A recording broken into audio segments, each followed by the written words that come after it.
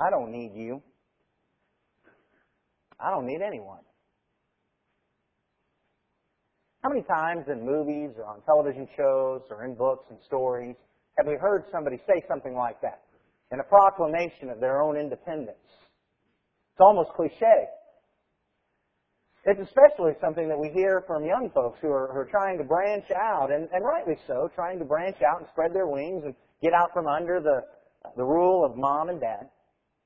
And yet all too often, that mindset can then become a habit with which we face all of our lives. Or even worse, it can become a habit with which we face our relationship with God, declaring to Him that I don't need you. I don't need anyone. But as we walk with God and as we're focusing on relationships with God this month, I hope that what we learn is that if we have any need, we need God. I want to examine tonight why we need God. Exactly what do we need God for? Before we do that, would you bow with me in prayer, please?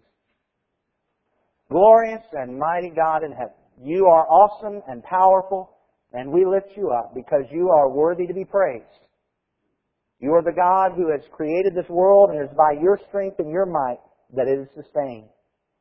You have given us life. You've given us hope. You've given us meaning. Father, it's by your power that we are strengthened. It's through your grace that we have forgiveness and righteousness. Father, we look forward to being on your side and receiving the victory in the end so that we might have eternal life. You are awesome and majestic and powerful. We cast down our golden crowns before you, proclaiming that you are worthy. You are holy, holy, holy, Lord God Almighty. Forgive us because we have sinned and have become unholy in your sight.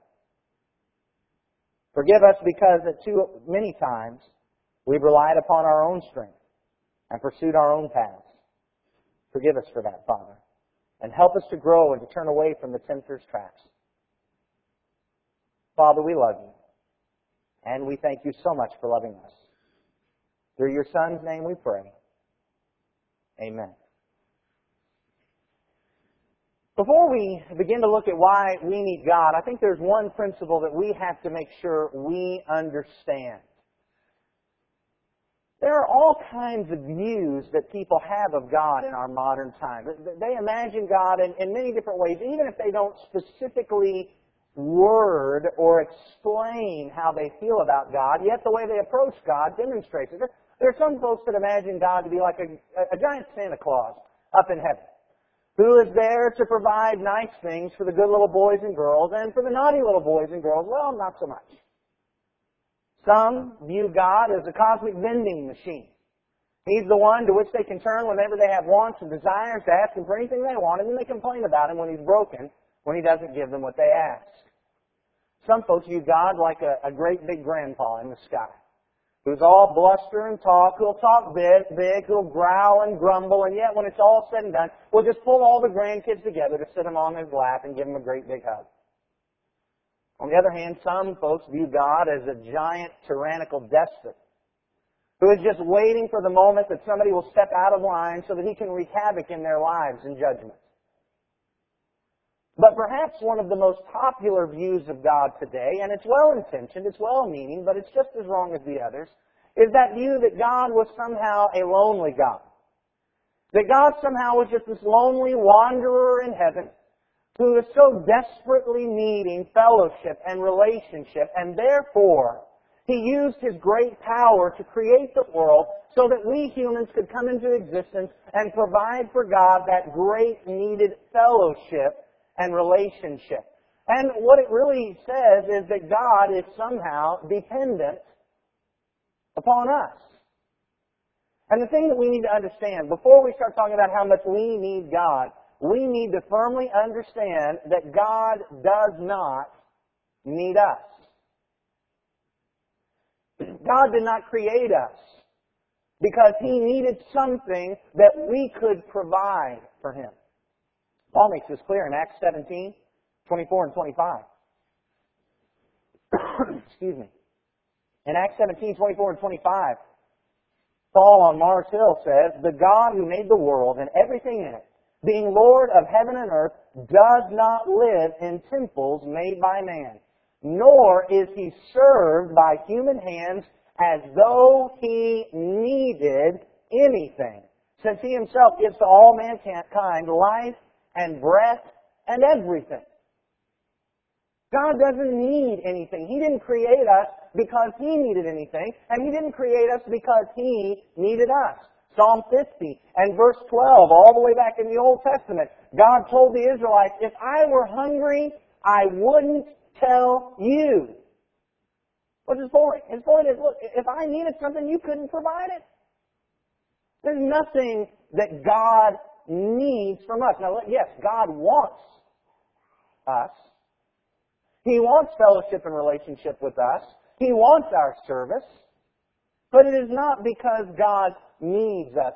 It's very important that we understand this, because if we don't, if we begin to believe that God needs us, then we might begin to believe that God owes us for providing His needs. We might become like that Pharisee in Luke chapter 18. Remember the Pharisee and the tax collector? The Pharisee in Luke chapter 18 and verse 11, standing by himself, prayed, "God, I thank You that I am not like other men, extortioners, unjust, adulterers, or even like this tax collector.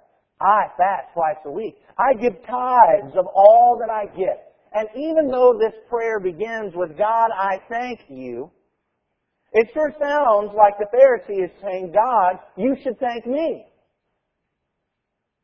Look at the self-centeredness, the self-satisfaction, the self-assurance that this man has that he is somehow giving God what he needs. That God somehow owes him. You just almost get that feeling of, God, You are just so lucky to have a servant like me on Your side. And yet the Pharisee was wrong. And Jesus says he went away unjustified. In Job 41 and verse 11, Job 41 and verse 11, God declared, "Who has first given to me that I should repay him? Who has first given to me that I should repay him? Whatever is under the whole heaven is mine." God says there's nothing that we can give that He owes us for. There's nothing that we give that He needed and couldn't do for Himself, and so we had to fill in the gap, and now He owes us and He needs to repay it. That just can't happen. God doesn't need us. And yet, God loves us. God wants us to be in relationship with Him. God wants us to come to Him, serving Him. But here's the very interesting thing that we learn from all of that. All of that God wants for us is not because God needs it, but because God knows that we need it. We need to understand that everything that God has done for us, everything that God has asked of us, has been about what God knows that we need. And He loves us so much that He has provided those needs. In Colossians chapter 1 and verse 18, we see God's choice to bring us into relationship with Him. He wanted us in a relationship with Him so much because He knew we needed it that He sent His Son to die for us. In Colossians 1 and verse 18 it says, "He," that is Jesus, "is the head of the body, the church. He is the beginning, the firstborn from the dead, that in everything He might be preeminent. For in Him all the fullness of God was pleased to dwell, and through Him to reconcile to Himself all things, whether on earth or in heaven, making peace by the blood of His cross."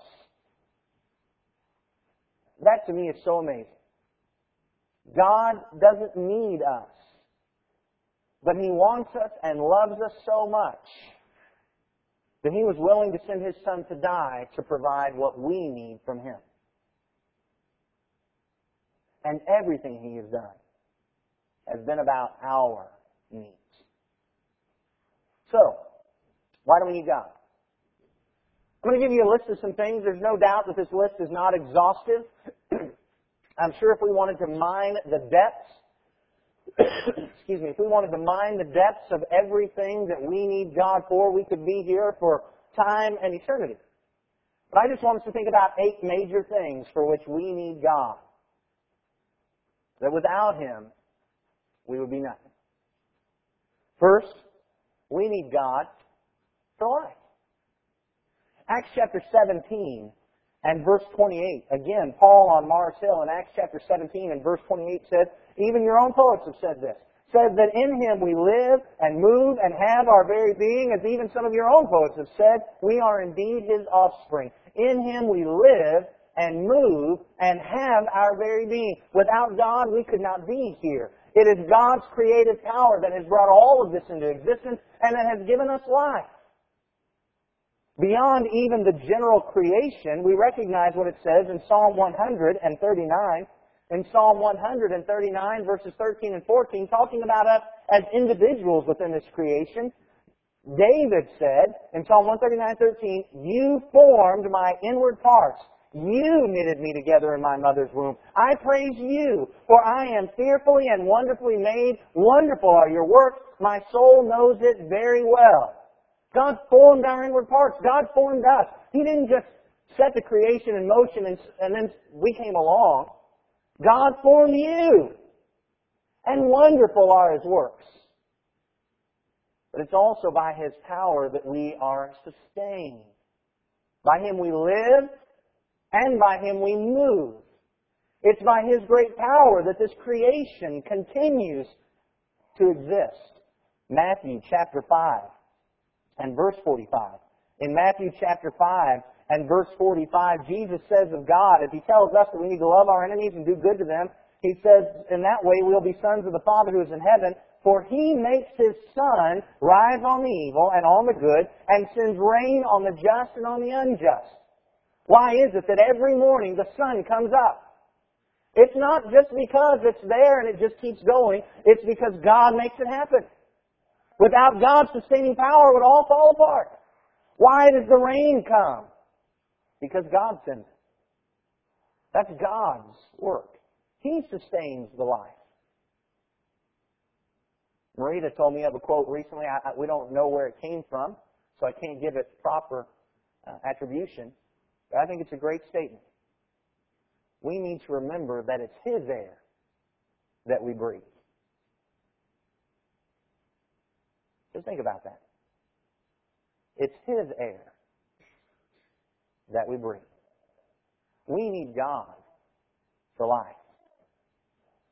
But we also need God for meaning, for purpose.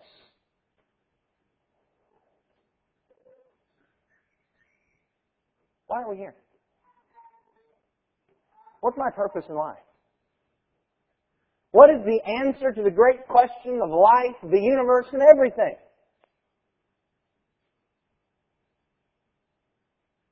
Without God, there is no answer. It's God that provides meaning to our existence. We can look in the book of Ecclesiastes, and we find Solomon's search for meaning. And in the book of Ecclesiastes, it points out that Solomon pursued meaning and significance in life through pleasure, through wisdom, through folly, through works, through possessions, through legacy and descendants. And as he pursued meaning and significance, in Ecclesiastes 2:17, he came to this conclusion. So I hated life, because what is done under the sun was grievous to me, for all is vanity and striving after wind. Without God, that's life. That's life under the sun. That's life without giving consideration to what's beyond the sun. That's life without giving consideration to the fact that there's more than just this life. It's meaningless. It's vanity. It's striving after wind. It's pointless. But once we begin to consider the spiritual, once we begin to consider God and His will, then Solomon says in Ecclesiastes chapter 8 and verse 12, though a sinner does evil 100 times and prolongs his life, yet I know that it will be well with those who fear God, because they fear before Him. But it will not be well with the wicked, Neither will he prolong his days like a shadow, because he does not fear before God. See, once God's in the picture, there is me. There's something more. There's a reason to live, and there's a reason to care about what we do in this life. And Solomon concluded in Ecclesiastes chapter 12 and verse 13, the end of the matter, all has been heard. Fear God, keep His commandments, for this is the whole duty of man. This is the meaning, this is the purpose. But without God, there is none. We need God for forgiveness. Romans chapter 3 and verse 23 says that all have sinned and fallen short of the glory of God. Ephesians chapter 2, beginning at verse 1 says, Ephesians 2 verse 1, you were dead in the trespasses and sins in which you once walked, following the course of this world, following the prince of the power of the air, the spirit that is now at work in the sons of disobedience, among whom we all once lived in the passions of our flesh, carrying out the desires of the body and the mind, and were by nature children of wrath like the rest of mankind. Romans 6 and 23 says that because of this sin, the wages of sin is death. We need the sin remitted. We need it taken away from us. We need forgiveness. But we can't receive forgiveness except we receive it from God Himself. There in Romans chapter 3 and verse 24, after he said we've all sinned and fallen short of God's glory, the text goes on to say, and are justified by His grace as a gift through the redemption that is in Christ Jesus, whom God put forward as a propitiation by His blood to be received by faith. And again in Ephesians chapter 2, if we continue reading there in verse 4, it says, but God, being rich in mercy, because of the great love with which He loved us, even when we were dead in our trespasses, made us alive together with Christ. By grace you have been saved. It is God's grace, it is God's gift that gives us forgiveness. We could not earn it. We cannot merit it. We cannot work long and hard enough that God finally says, okay, now I owe you forgiveness for all the things that you did wrong. We can only have forgiveness from God. If we want forgiveness, we need God. But we also need Him for righteousness. Now, a lot of times we might think that those two things are synonymous. That's just not true. Forgiveness does not equal righteousness. Forgiveness is the means by which God grants us righteousness. Forgiveness is the means by which God takes our sins away so that we might be righteous. Jesus said in Matthew chapter 5 and verse 6, Matthew chapter 5 and verse 6, blessed are those who hunger and thirst for righteousness, for they shall be satisfied. It points out that the only people in all the world that will ever be satisfied, that will ever be content, that will ever actually truly accomplish their goals are the ones who hunger desperately for righteousness. If you hunger for wealth or fame or power or influence or any other thing, you'll always be dissatisfied. You'll always fall short. There'll always be more that you want. It'll always be something right around the corner that you think is just right within your grasp, but you miss it. But when we hunger and thirst for righteousness, God says, then we'll be satisfied. But it's not that we'll be satisfied, because if we hunger and thirst for righteousness enough, if we want it enough, then we will white-knuckle our way to righteousness. It'll be because if we hunger and thirst for righteousness enough, we'll be willing to do anything that God wants us to do so that He'll give us righteousness. In Philippians chapter 3, Paul talks about his goal and righteousness. Philippians chapter 3,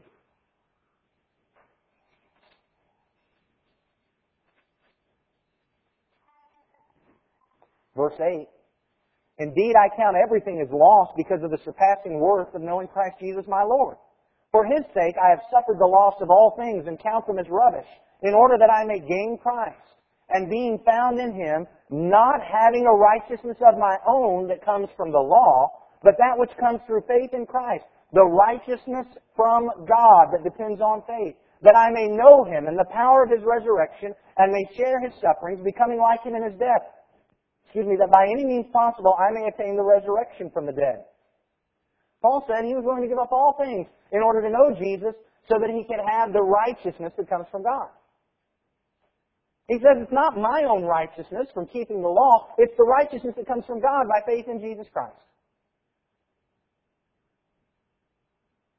That's what Paul was looking for. And if we're looking for that, if we're hungering for that, if we want righteousness, we need God. We need God for strength. As Americans, we have a problem. We're independent. We don't need anybody. We don't need anything. We pulled ourselves up by our bootstraps. We've brought ourselves along. We've made our own way. We've blazed our own trail. We've cut our own path. We're just that good. We're just that strong. Maybe every once in a while we need a little nudge to push us over the edge, but we're even embarrassed to admit that. But we certainly haven't really needed anyone. And because of that, we as American Christians in general have become nominal and weak.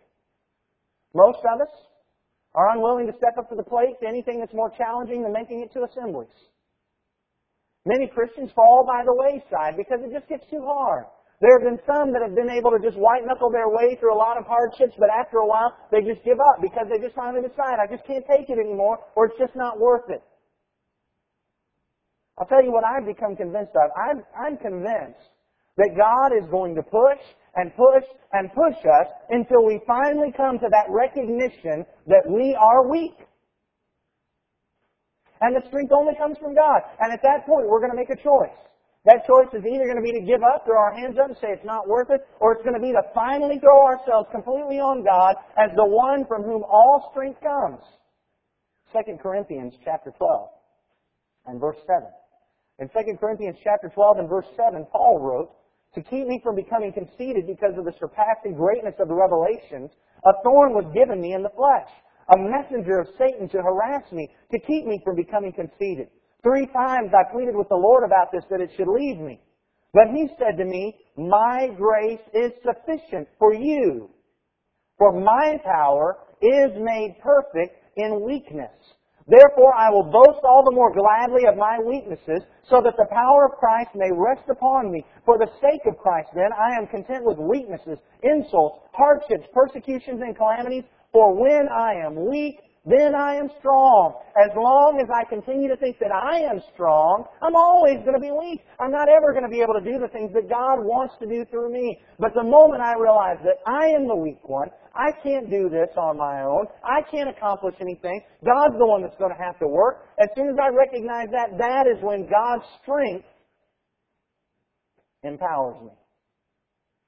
And we can say along with Paul in Philippians 4:13, I can do how many things? Through Him who strengthens me? All things. Through Him who strengthens me. I can do all things through Him who strengthens me. If we want strength, we need God. We need God for peace.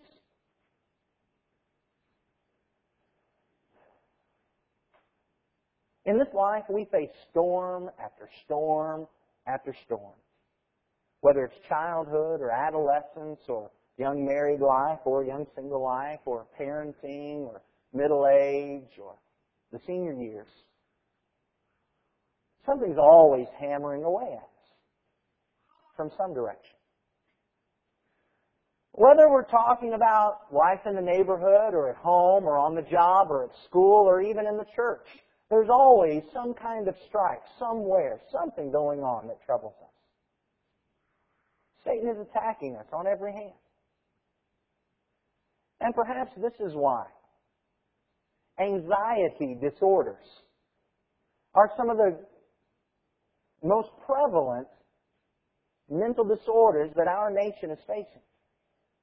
40 million adults face some form of anxiety disorder. That's 1 in 6. Actually, it's a little bit more than 1 in 6.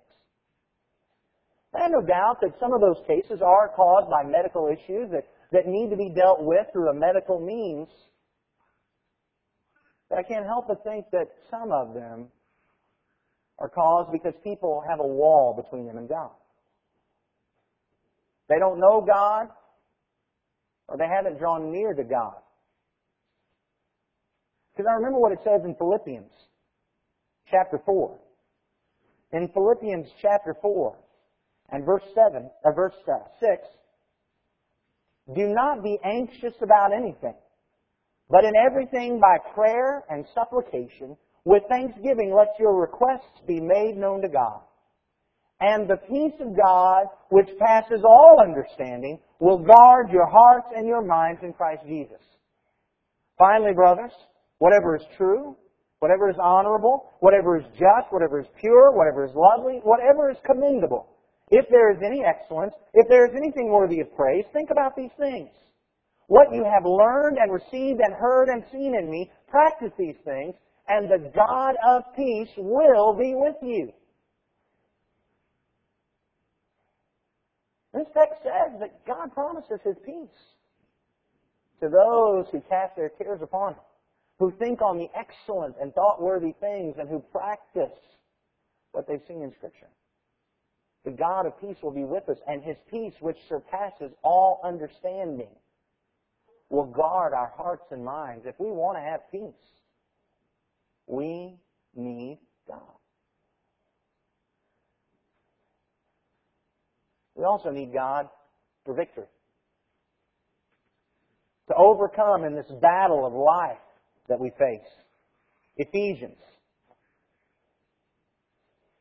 chapter 6 and verse 12 says that we do not wrestle against flesh and blood, but against the rulers, against the authorities, against the cosmic powers over this present darkness, against the spiritual forces of evil in the heavenly places. We're fighting in a battle that we can't possibly hope to win. We're fighting against enemies that are so far superior to us, we can't possibly hope to beat them. That's why Paul had said, be strong in the Lord and in the strength of His might. Put on the whole armor of God that you may be able to stand against the schemes of the devil. We need God. We need His armor. We need His strength, because that is the only way that we're going to overcome. 1 Corinthians 15 and verse 57 says, thanks be to God who gives us the victory through Jesus Christ our Lord. Thanks be to God who gives us the victory through Jesus Christ our Lord. He gives us the victory over sin, the victory over Satan, and in this context, the victory over death because of that. If we want to overcome, we need God. 1 John chapter 5 and verse 4. 1 John chapter 5 and verse 4 says, for everyone who has been born of God overcomes the world. And this is the victory that has overcome the world, our faith. Because of our faith and our relationship with God, we can overcome the world. We can overcome Satan. We can overcome sin. And we can be victorious even in death.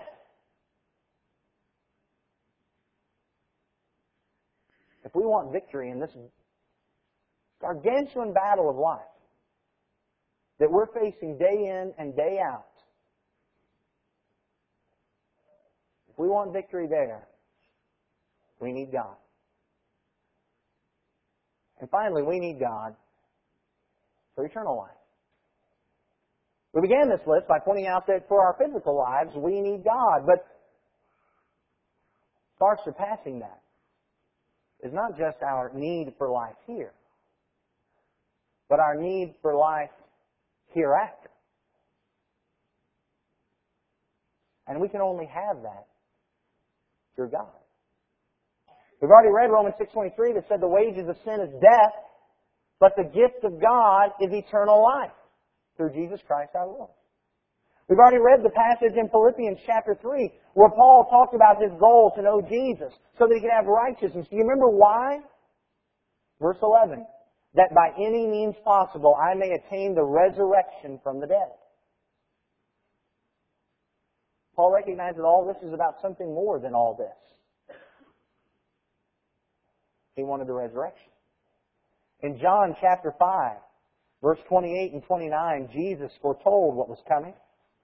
He said, do not marvel at this in John 5:28, for an hour is coming when all who are in the tombs will hear His voice and come out. Those who have done good to the resurrection of life, and those who have done evil to the resurrection of judgment. We want to be those who have done good, who come out to the resurrection of life. And yet, of course, we've already recognized that you and I can't do that much good. We can't do enough good to earn the resurrection of life. We know from the rest of Scripture that we only have that kind of righteousness by God. Isn't that what we already learned? If we want eternal life in the hereafter, then we need God in the here and now. We need God. God doesn't need us. But we need Him. And we need Him desperately. And how grateful we must be that God really is there for us. He didn't have to be, because He owes us nothing. And yet by His grace, by His love, He is here for us. And we can have these things.